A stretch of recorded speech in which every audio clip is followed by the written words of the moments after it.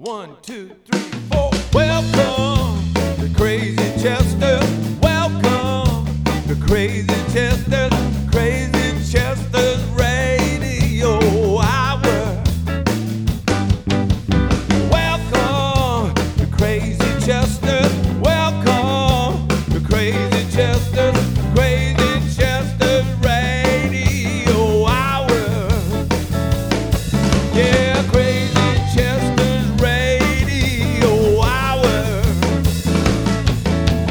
Crazy Chester's Radio Hour. Welcome to the Crazy Chester Radio Hour. My guest today is Jimmy Hall. Jimmy is the lead singer, harp player, and saxophone player with Wet Willie and a founding member. And he's also been Hank Williams Jr.'s band leader for a long time and has fronted Jeff Beck's band for a long time. And that's just him that you heard singing the theme song to the Crazy Chester Radio Hour. So thanks for being my guest today, Jimmy. How are you doing? I'm doing great. It's good to be here. We've talked about doing this, and here we are. So I'm glad. Yeah, thanks again for doing this theme song for me a little while ago. It's kind of catchy, isn't it? Yeah, it is. I guess it serves its purpose. But we usually, start in the beginning of your life in music, and I was curious. I know you grew up in a musical family, but Yeah. What were some of your earliest musical memories? You know what? These days I think about those kind of things like, what did I hear in my household? And I grew up in Mobile, Alabama, and way back then, in the 50s and 60s and whatever. And Mobile was a lot smaller town, and so I'm trying to think. I remember hearing my mother sing around the house, and going to church and hearing the church choir and that kind of thing. But musical memories of gosh, when we first got a TV, and then it's funny because some of the people, my dad was a big music fan. Now my mother was more the musical one, and she played piano and in church, and sang and led the children's choir anyway, in church. But my dad was more, he was a big fan of music, and he liked to collect music and collect albums and singles. And I would look back at some of these 45s that we had in our house and going, well, I didn't buy them. I was like 7, 8 years old when they were there. So it was Dad, and he just loved music. So, and all styles. It was everything from rockabilly to jazz and blues and country. And what I was thinking about on TV was in my family, we had 6 kids. I was second of 6. My older brother, Jack, 2 years older. My sister, Donna, is 3 years younger. And then they just stair steps down, 3 sisters and then a younger brother after that. But this was back, probably before my youngest brother was born. But Dad said, okay, I want everybody get around the TV. Everybody sit here and be real quiet, because you got to see this. This is going to be good. And he was so excited. I remember it. And it was Elvis. I think it was Ed Sullivan. And people can correct me on this, because he wore, I just remember gold. He had some gold coat or something on. And God, my dad was just like, I was watching him, because I was going, my dad is so excited about this. He's like, yeah, check this out. You got to look at this. And we were watching this guy singing like a black guy and gyrating and moving around. Of course, I think on that show they didn't really show below his hips. It was a little too wild for us back then. But that was a musical memory from my dad's side. And Ed Sullivan became a show we always watched, and later saw the Beatles and the Rolling Stones and a lot of other good groups. But I try to remember when I first realized I could sing or that I had talent. And I just remember my mom and my dad saw it early on and encouraged me to do it. And anywhere that I could, my brother and I just sat around the house singing a lot of times. And as we got older, my older brother, he had his own guitar. He got an acoustic guitar, and learned how to play it. And we would sing harmony, or he would sing harmony with me, or I would sing harmony with him. Just two parts like that. Just we got all these song books, just folk songs, country songs, pop tunes, whatever you could play on a guitar. And growing up, I was in some of the school productions. This was a small public school, 2 blocks or so from our house, Mertz School, and they would have programs like the parents helped do it, but it was a little fashion show, and so they wanted some of the students to sing. So me and this girl I was kind of sweet on, Susan Rouillet, we sang "Singing in the Rain," and we had to do little dance steps, and we wore little raincoats, singing in the rain, and a little tap dance. I think that was about 3rd grade or so, and then we would have a play every year or a musical, and they did Hansel and Gretel, and I was just one of the Sandmen or something that put them to sleep. And then I got my big part in the 5th grade. We did HMS Pinafore. It's a Gilbert and Sullivan musical about the English Navy, and it's kind of a comedy. And I played Ralph Rackstraw, the lead, the guy that gets the girl in the end, really. And we got to wear all these British Navy uniforms that had a straw hat, and it had a little stripe top of the shirt and one of those kind of bib part of the white Navy shirt. Anyway, and I really enjoyed it. I found that the singing was fun. That part came easy. The acting wasn't that hard. I mean, we really rehearsed a lot, and I practiced all that at home. And I just remember the night of the production when we did it, that I was so excited, and I had fun, and people were applauding, and people were enjoying it. And it was an epiphany to me. It was like, I can do this. I like doing this. Maybe I'll do this when I grow up. Maybe this is something I can do, because I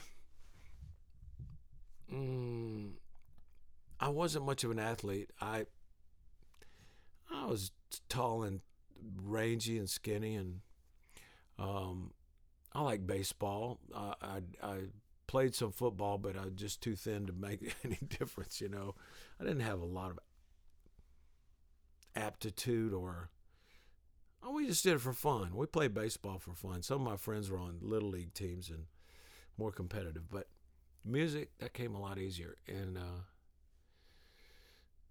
so that was 5th grade. In the 6th grade, I took violin lessons, and I had a string teacher that would come once a week to teach mostly 6th grade students and violin. And I had a pretty good ear, since I was already trying to sing and could kind of pick out a melody, but I had a pretty good ear. So you have to, of course, the violin has no frets, so you have to keep it right in tune and know where the notes are. But it was rudimentary, basically learning the simple little Reuben, I've been thinking, or these 3-note melodies. The 6th grade violin, I was Even my teacher in the 6th grade was a big classical music fan or whatever, and she took me and some of the other students that wanted to she talked to our parents and said, I want to take Jimmy and some of the other students to the symphony. And she'd take us down to the symphony concert. And I mean, sometimes I fell asleep, but sometimes I was like, oh, I like the bassoon. Oh, I like the oboe sound or whatever. I learned a lot about the classical stuff even then. But so that was 6th grade. In the 7th grade, all of a sudden they said, well, you can take strings or you can be in the band. And in the band, you could have this instrument. And my parents, especially my mom, said, oh, they like the violin all right. They thought it was kind of nerdy. I know my dad did. He didn't say, well, you maybe play the fiddle. But somehow they said, well, they look at your mouth or kind of what your natural sort of the embouchure you have to make or whatever, and said saxophone would probably be good for me, or clarinet. My brother chose clarinet. He was 2 years ahead of me already in the band, so he chose clarinet. And my mom said, I love the saxophone. I've always loved the saxophone. Why don't you do that? So she encouraged me. And then my parents bought me my first alto sax. And I wish I still had it, but it has a sad ending, the story, because it was a beautiful Mark VI, which is the best. Most sax players want to get a Mark VI alto or tenor. And this one was, it was in pretty good shape. It had a big dent in it that we fixed, but it was in good shape. And I remember my parents paid $300 for it, and that was like, these days, that's a steal. But my dad said, you better take good care of it, because this thing, I could have bought a used car for that. I could have bought you a car later on. Anyway, that was my first horn, and I kept it for a good while, but later on I kind of grew out of the alto and went to tenor. Yeah, and then you also told me that story that you ended up with a harp for your brother. Yeah, so I played, like I said, played alto in the marching band all the way through junior high and high school. But later on, listening to all the rock and roll on the radio, and even by the time I was about 15, 16, I had my first bands,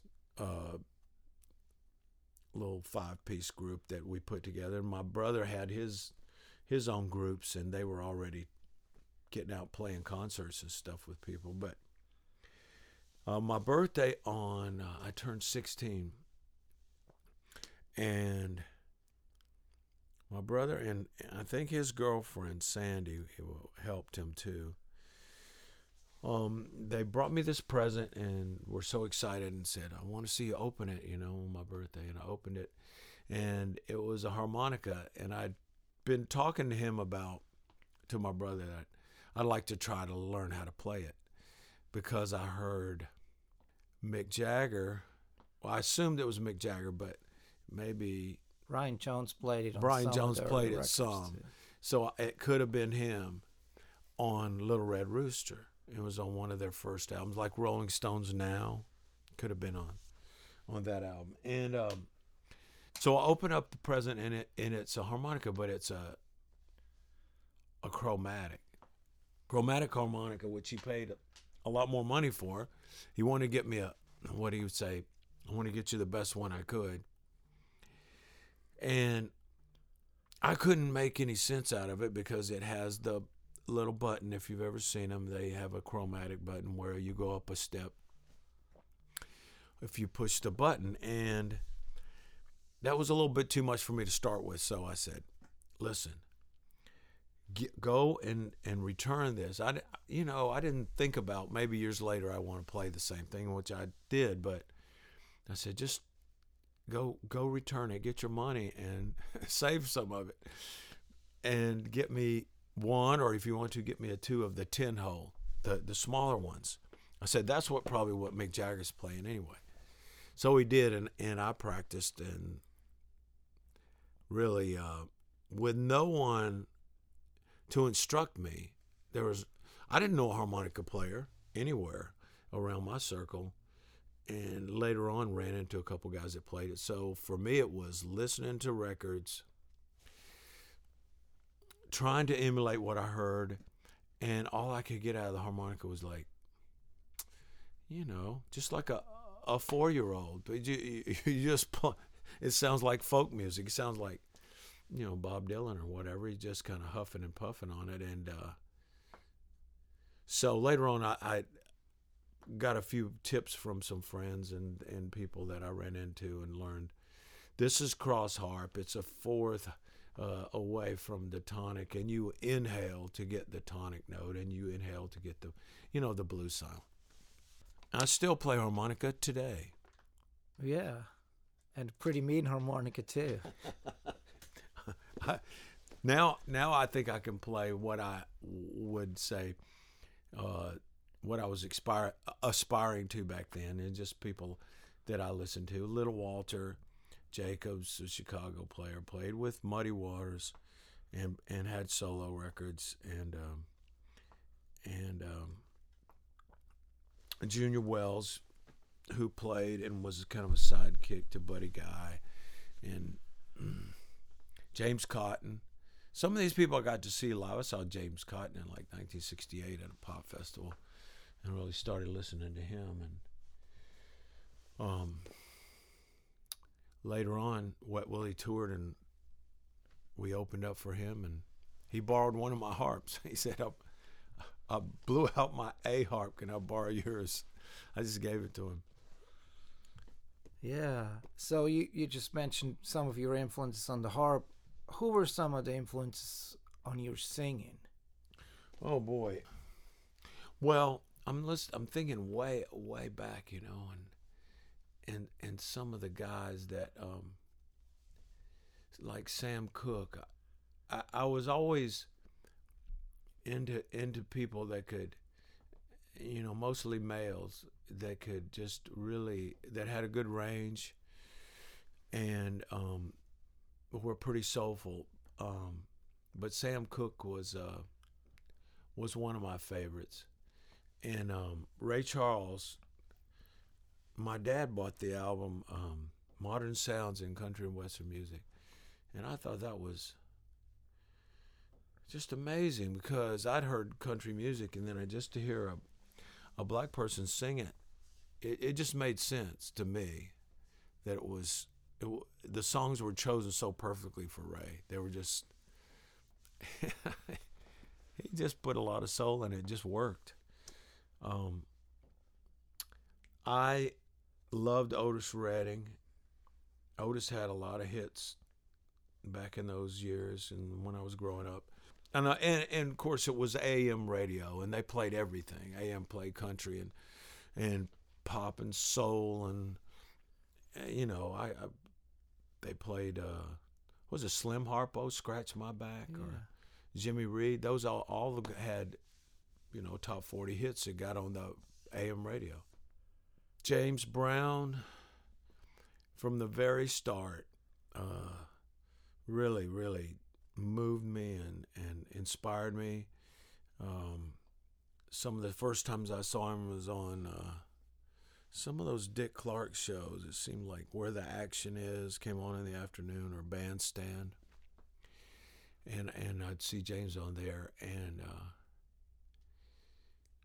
1965 or so, it was 1965, a friend of mine, I'm still friends with him too. It's so wild to think about how we started. Even in grammar school, we're in same classes a lot. But in high school, he came to me and he said, "What are you doing Friday night?" And I said, "Not much. What's going on?" He said, "I want you to go with me. I got tickets to this concert." And I said, "Okay, who's playing, or who is it?" And he said, "James Brown." And I said, "Oh man, really? That's going to be fun." I loved, the first songs, even Try Me, and then Papa's Got a Brand New Bag, and all the hits later on. But it was at Mobile Municipal Auditorium, and that was still is probably the biggest venue in Mobile. And I was a little bit apprehensive, but I'll say this. It was only because I grew up in the South, and I was anxious about being one of the few white people in a concert like that. But my friend Walter said, man, you're going to love it because everybody's there for the music. It's not going to be any problem. We're not going to get, picked on or discriminated against for being the few white ones there. So we went to the show, and really I could see maybe 5 or 10 of us there, but everybody was so excited. And, like I say, James was just getting started, and it was a packed house. And the opening act, of course, okay, it was the Famous Flames featuring Bobby Byrd, and they backed up some of the opening act, and the opening act for James that night was TV Mama.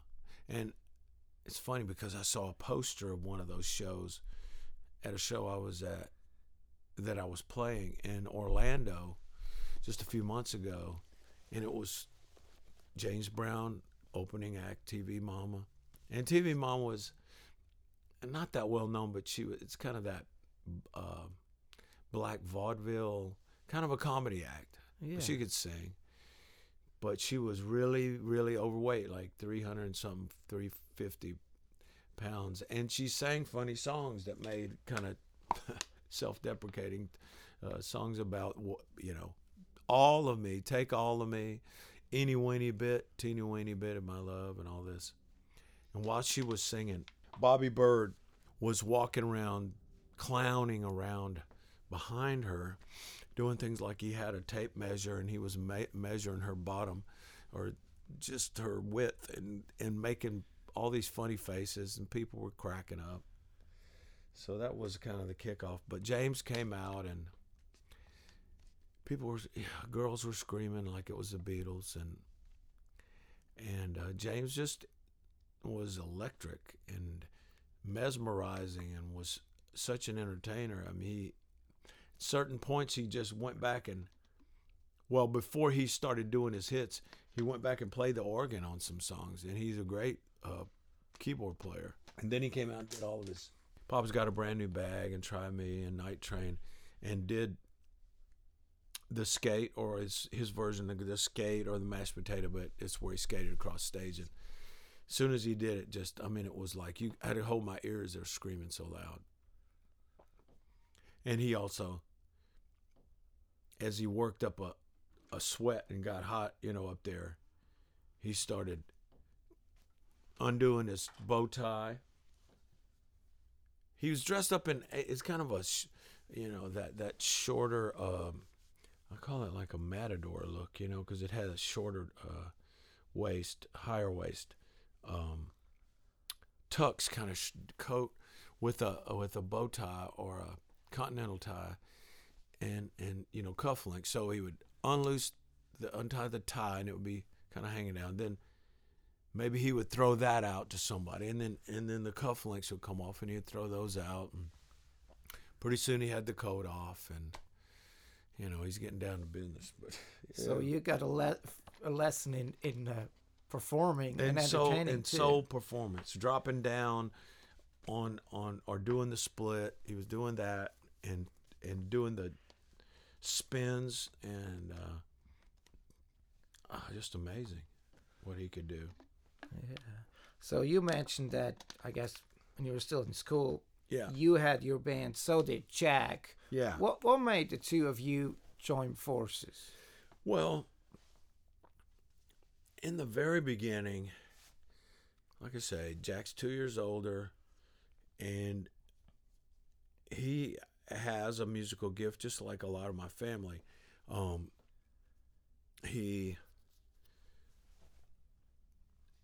course, he played clarinet, and we in the band, in the school band, learned how to read music and whatever. So I had appreciation, or just to know the basics. But I can't remember when my dad bought this guitar, and we still have it at our house where Mom still lives. We in our collection of stuff, or kind of the Hall Museum. This original, I can never remember the brand because it's like a Harmony, or one of the Sears ones. But acoustic guitar, and Jack taught himself how to play it, and how to kind of read the chord charts and everything, and then got in his first band. I'm trying to remember if he had a band before this, but the one that really got some notoriety around town was called the Vibrations, and they had the guy playing like rhythm guitar, or playing some lead, Rob McConnell. He was a real kind of business guy, and he helped kind of form that band and pick out the players. But they would play all kinds of little teen clubs, but their big chance was they opened for Eric Burden and the Animals at a concert at the auditorium, and Jack and his band wore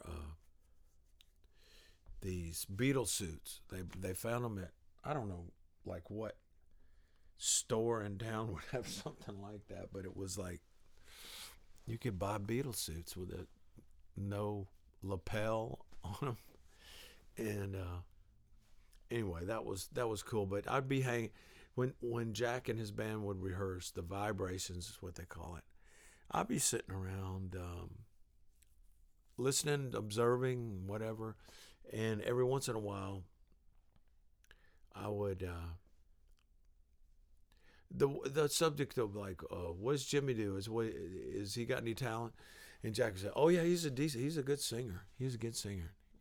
And he would go, why don't you get up and sing one? And so I got up and would sing something like High Heel Sneakers, or an Elvis song or something, and just kind of show that I got, I'm interested in this kind of stuff. But he had his band, he was doing his thing. Then I started mine with some friends of mine and some of my classmates in school. Some of the guys were in the high school band with me. And the first band that I put together was called the Squires. It's Squires. And just like all, if you had a band back then, you went and bought the uniforms or clothes that look alike. He said, we got to have a look. We started out with some kind of little denim caps. They were kind of Carnaby Street, kind of mod or something. We wore denim caps and then matching shirts and something like that. But really, to cut to the chase about Jack and I, we had separate bands, and then that band that I started,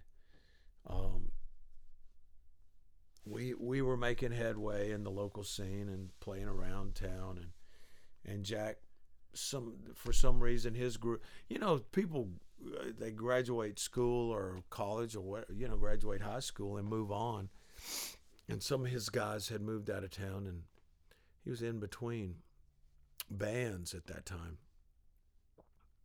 and he said, well, I can play bass for your band. Why don't I do that? Because I wasn't really happy with our bass player. He was like a lot of the guys in my band. They were all members of the high school band, and this guy played trombone, and he just wasn't serious about playing bass.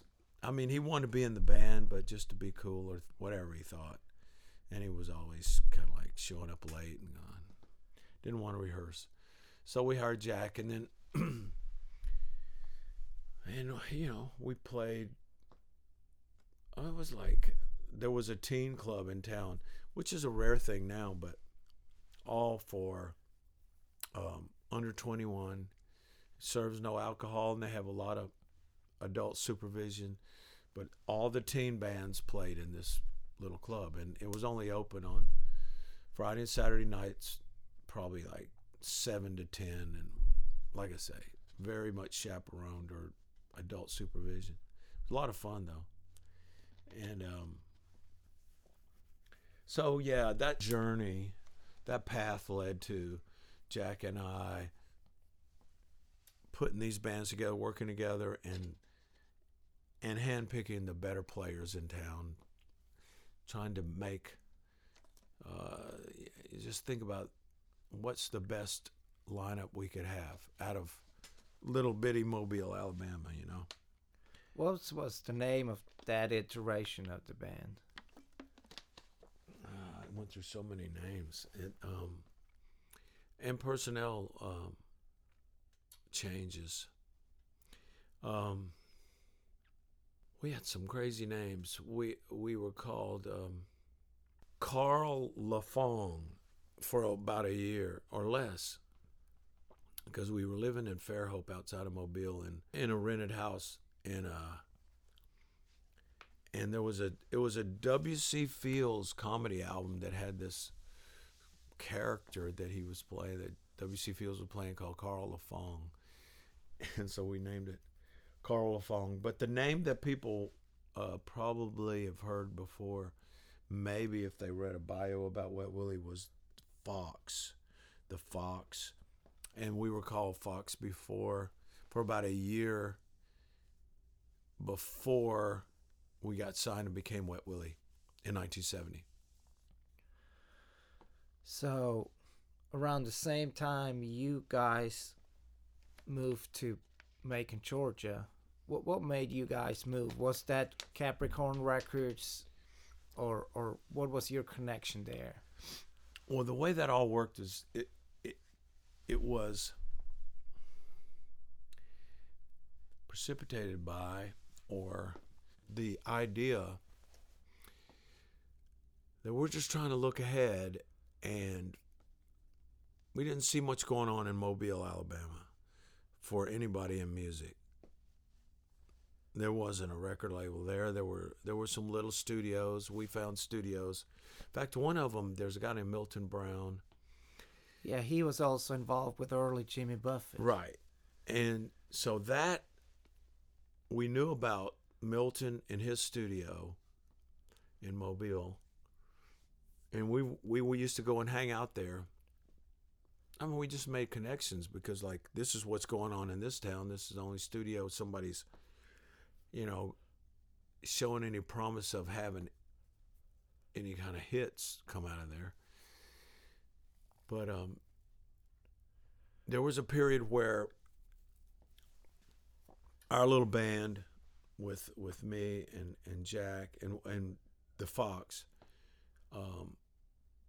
were doing demos for Milton and another co-writer named Jim Ed. I can't remember what his name was. Anyway,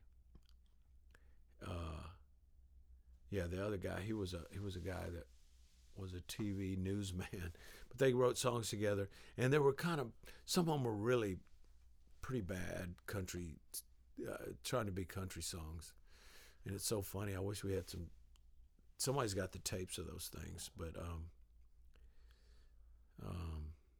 one of the titles I remember was called Sugar Free Woman.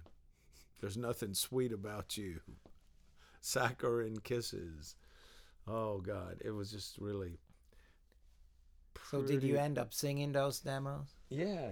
I mean, they were I don't think they were really paying us much to do this, but it was like, if they wrote a song and said, okay, can you guys, here's the lyrics and here's kind of how it goes.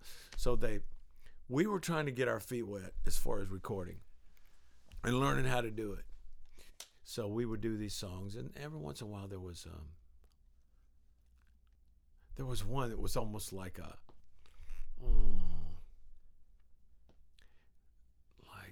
we're the youth, we're the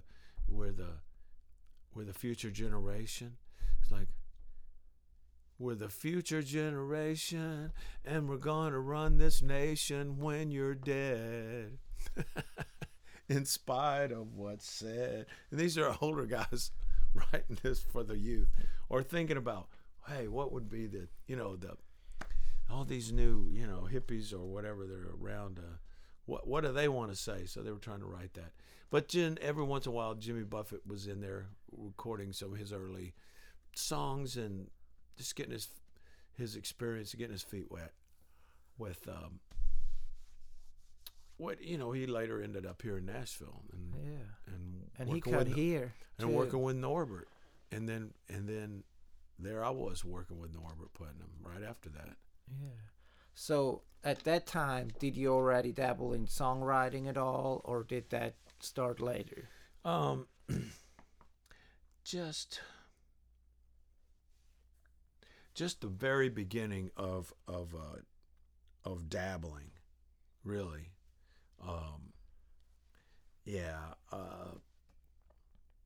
I was writing lyrics and poetry and things like that, and I think I was just unsure of what I was capable of, and so I didn't push it that much until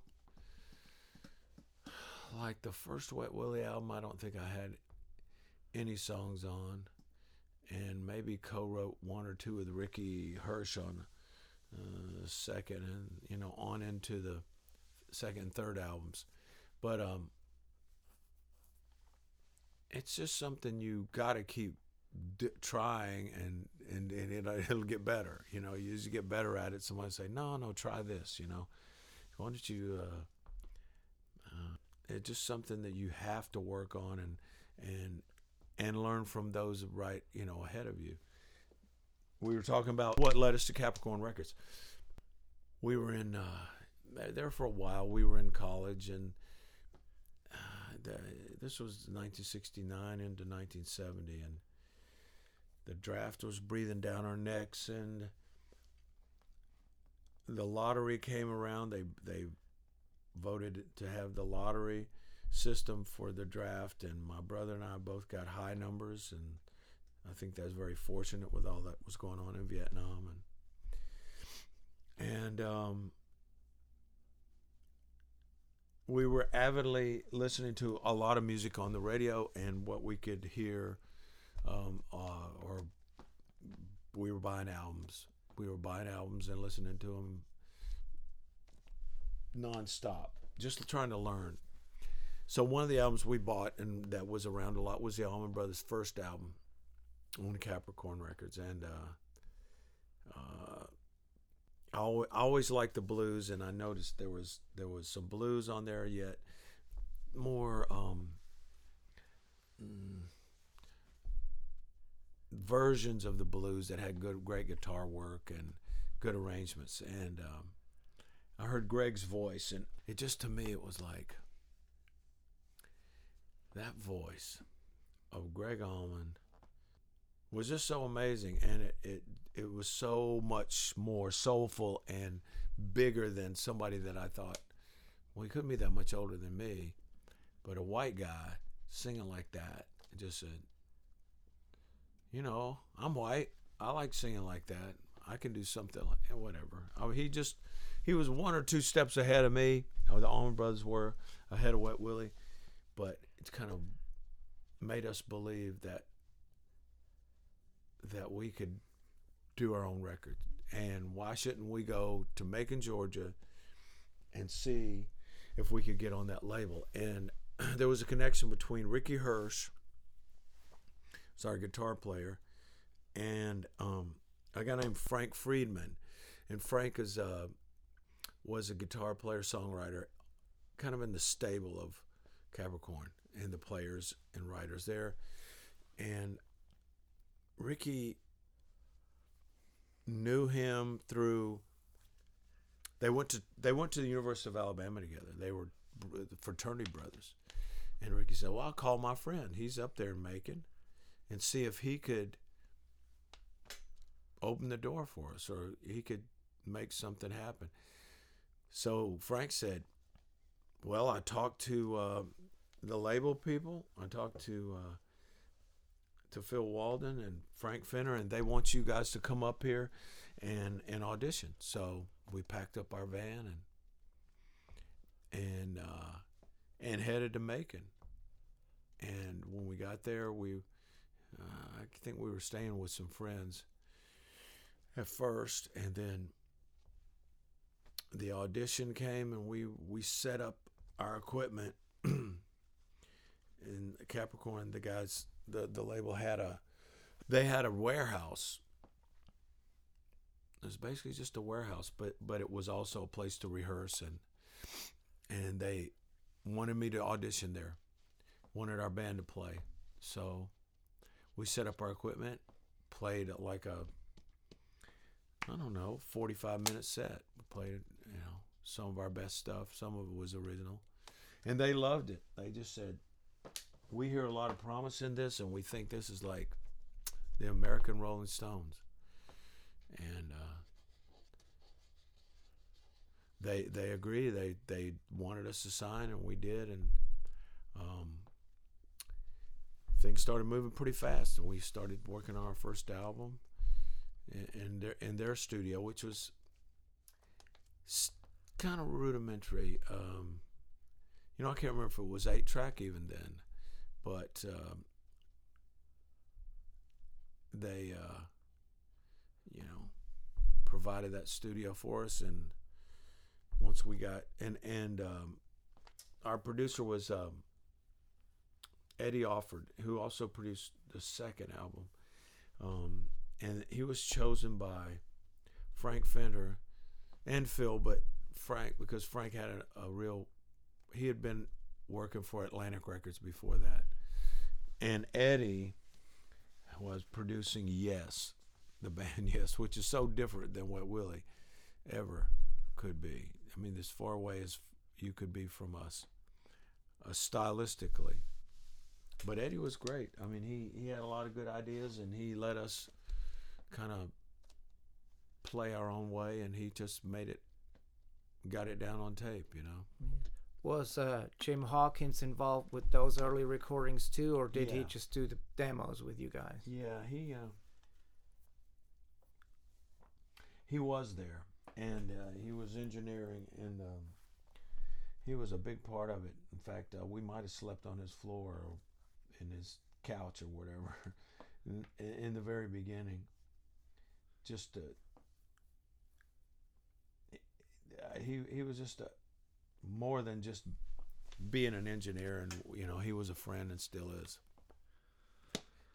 Yeah, one thing too, it's like, and I guess that's mainly your association with Capricorn Records. You get lumped into the Southern rock thing when Wet Willie was more of a rhythm and blues band to me. Yeah. Is that something that connection that you actually embraced and that helped you guys out, or was it more of a distraction or something of a mislabeling?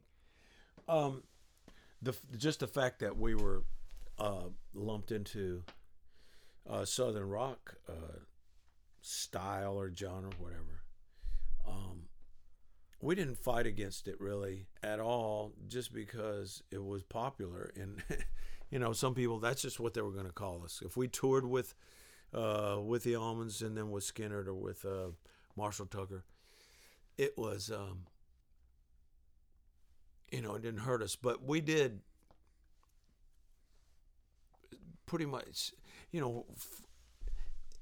it was like, damn the torpedoes, we like the soul and the funk, and we were surrounded by it in Macon. It was a soul town. It was where Otis Redding grew up, and Little Richard came up through there, and Phil Walden had that. And Phil Walden had that history with all these artists, and had his label and his management company.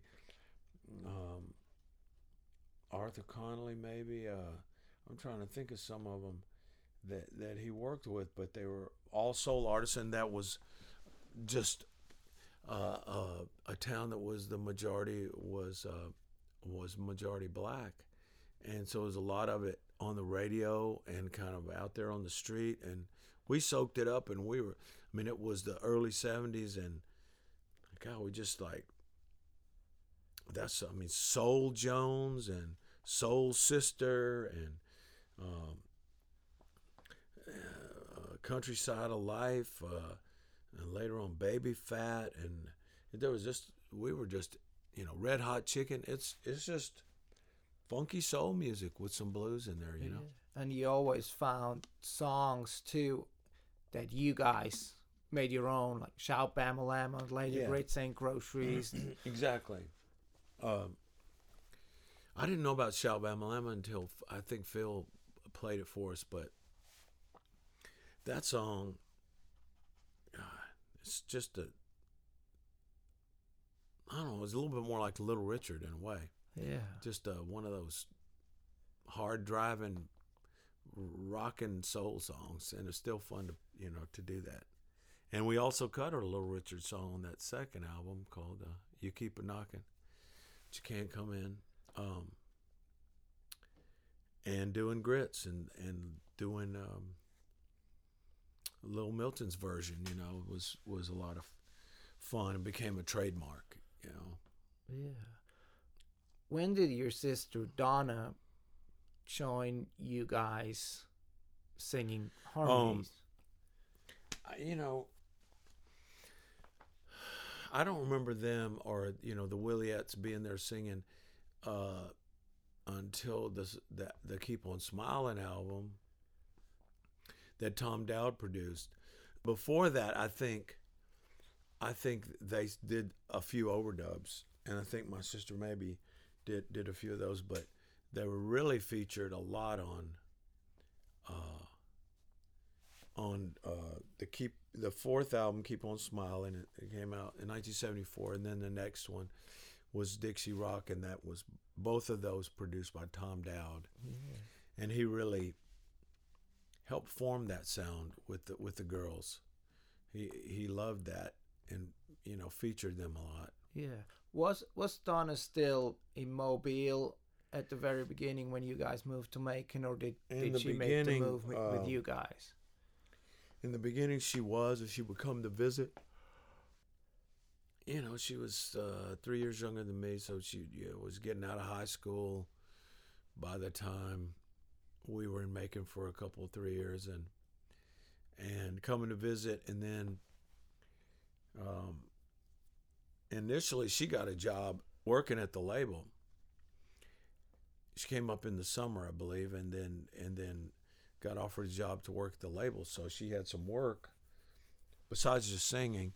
But then once she was there, she became a background singer hired by the studio. And she sang on, I think she sang on some Marshall Tucker stuff. I know she sang on Kitty Wells, which to me was like, boy, that was a big deal. Because, Kitty Wells was just one of the really big female stars of country music back then. But she sang on some cool stuff. Yeah. On the Cowboy, I think she sang on some Cowboy stuff. Yeah, and some of Cowboy were also the band on that Kitty Wells. Oh, that's right. Record. Yeah, that's really wild to think about. And obviously there's a lot more we got to talk about. We haven't barely made it to the start of your recording career. Yeah. And we're also already towards the end of our first hour, so I appreciate you, Rob, to come back and kind of keep the story going up till now, because there's so much more interesting stuff just ahead. We haven't even mentioned Jeff Beck or any of you guys' hits. Yeah, because Wet Willie. It would segue really well when we start again to we covered the first couple albums, and then I talked about the Williettes. So right in that juncture is where we first met Jeff Beck and went on tour with him. So that's a great place to start. Yeah, we'll get to all that. Would you mind taking us out with a tune of some sort? A tune of some sort. Let's see. This was on our first album. a little Jimmy Reed called Shame, Shame, Shame.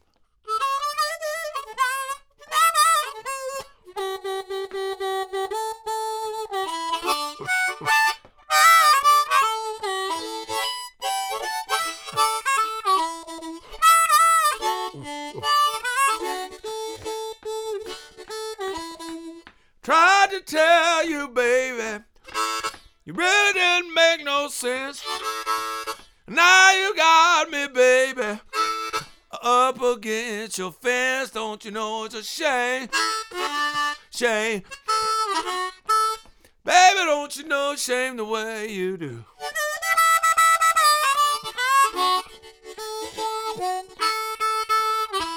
Shame, shame, shame. Baby, don't you know it's a shame on you?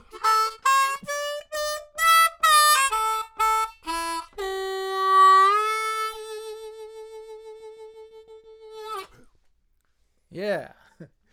Well, thanks, Jimmy, for being my guest today, and we'll resume that as soon as we can, and then we'll take it up to the here and now. All right, then.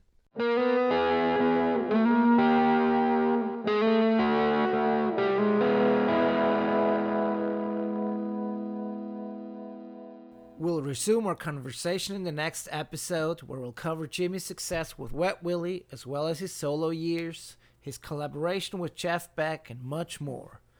This was the 24th episode of the Crazy Chester Radio Hour. We taped it at Creative Workshop Recording Studio in Nashville. Thanks for listening, and I hope you enjoyed it. Until next week.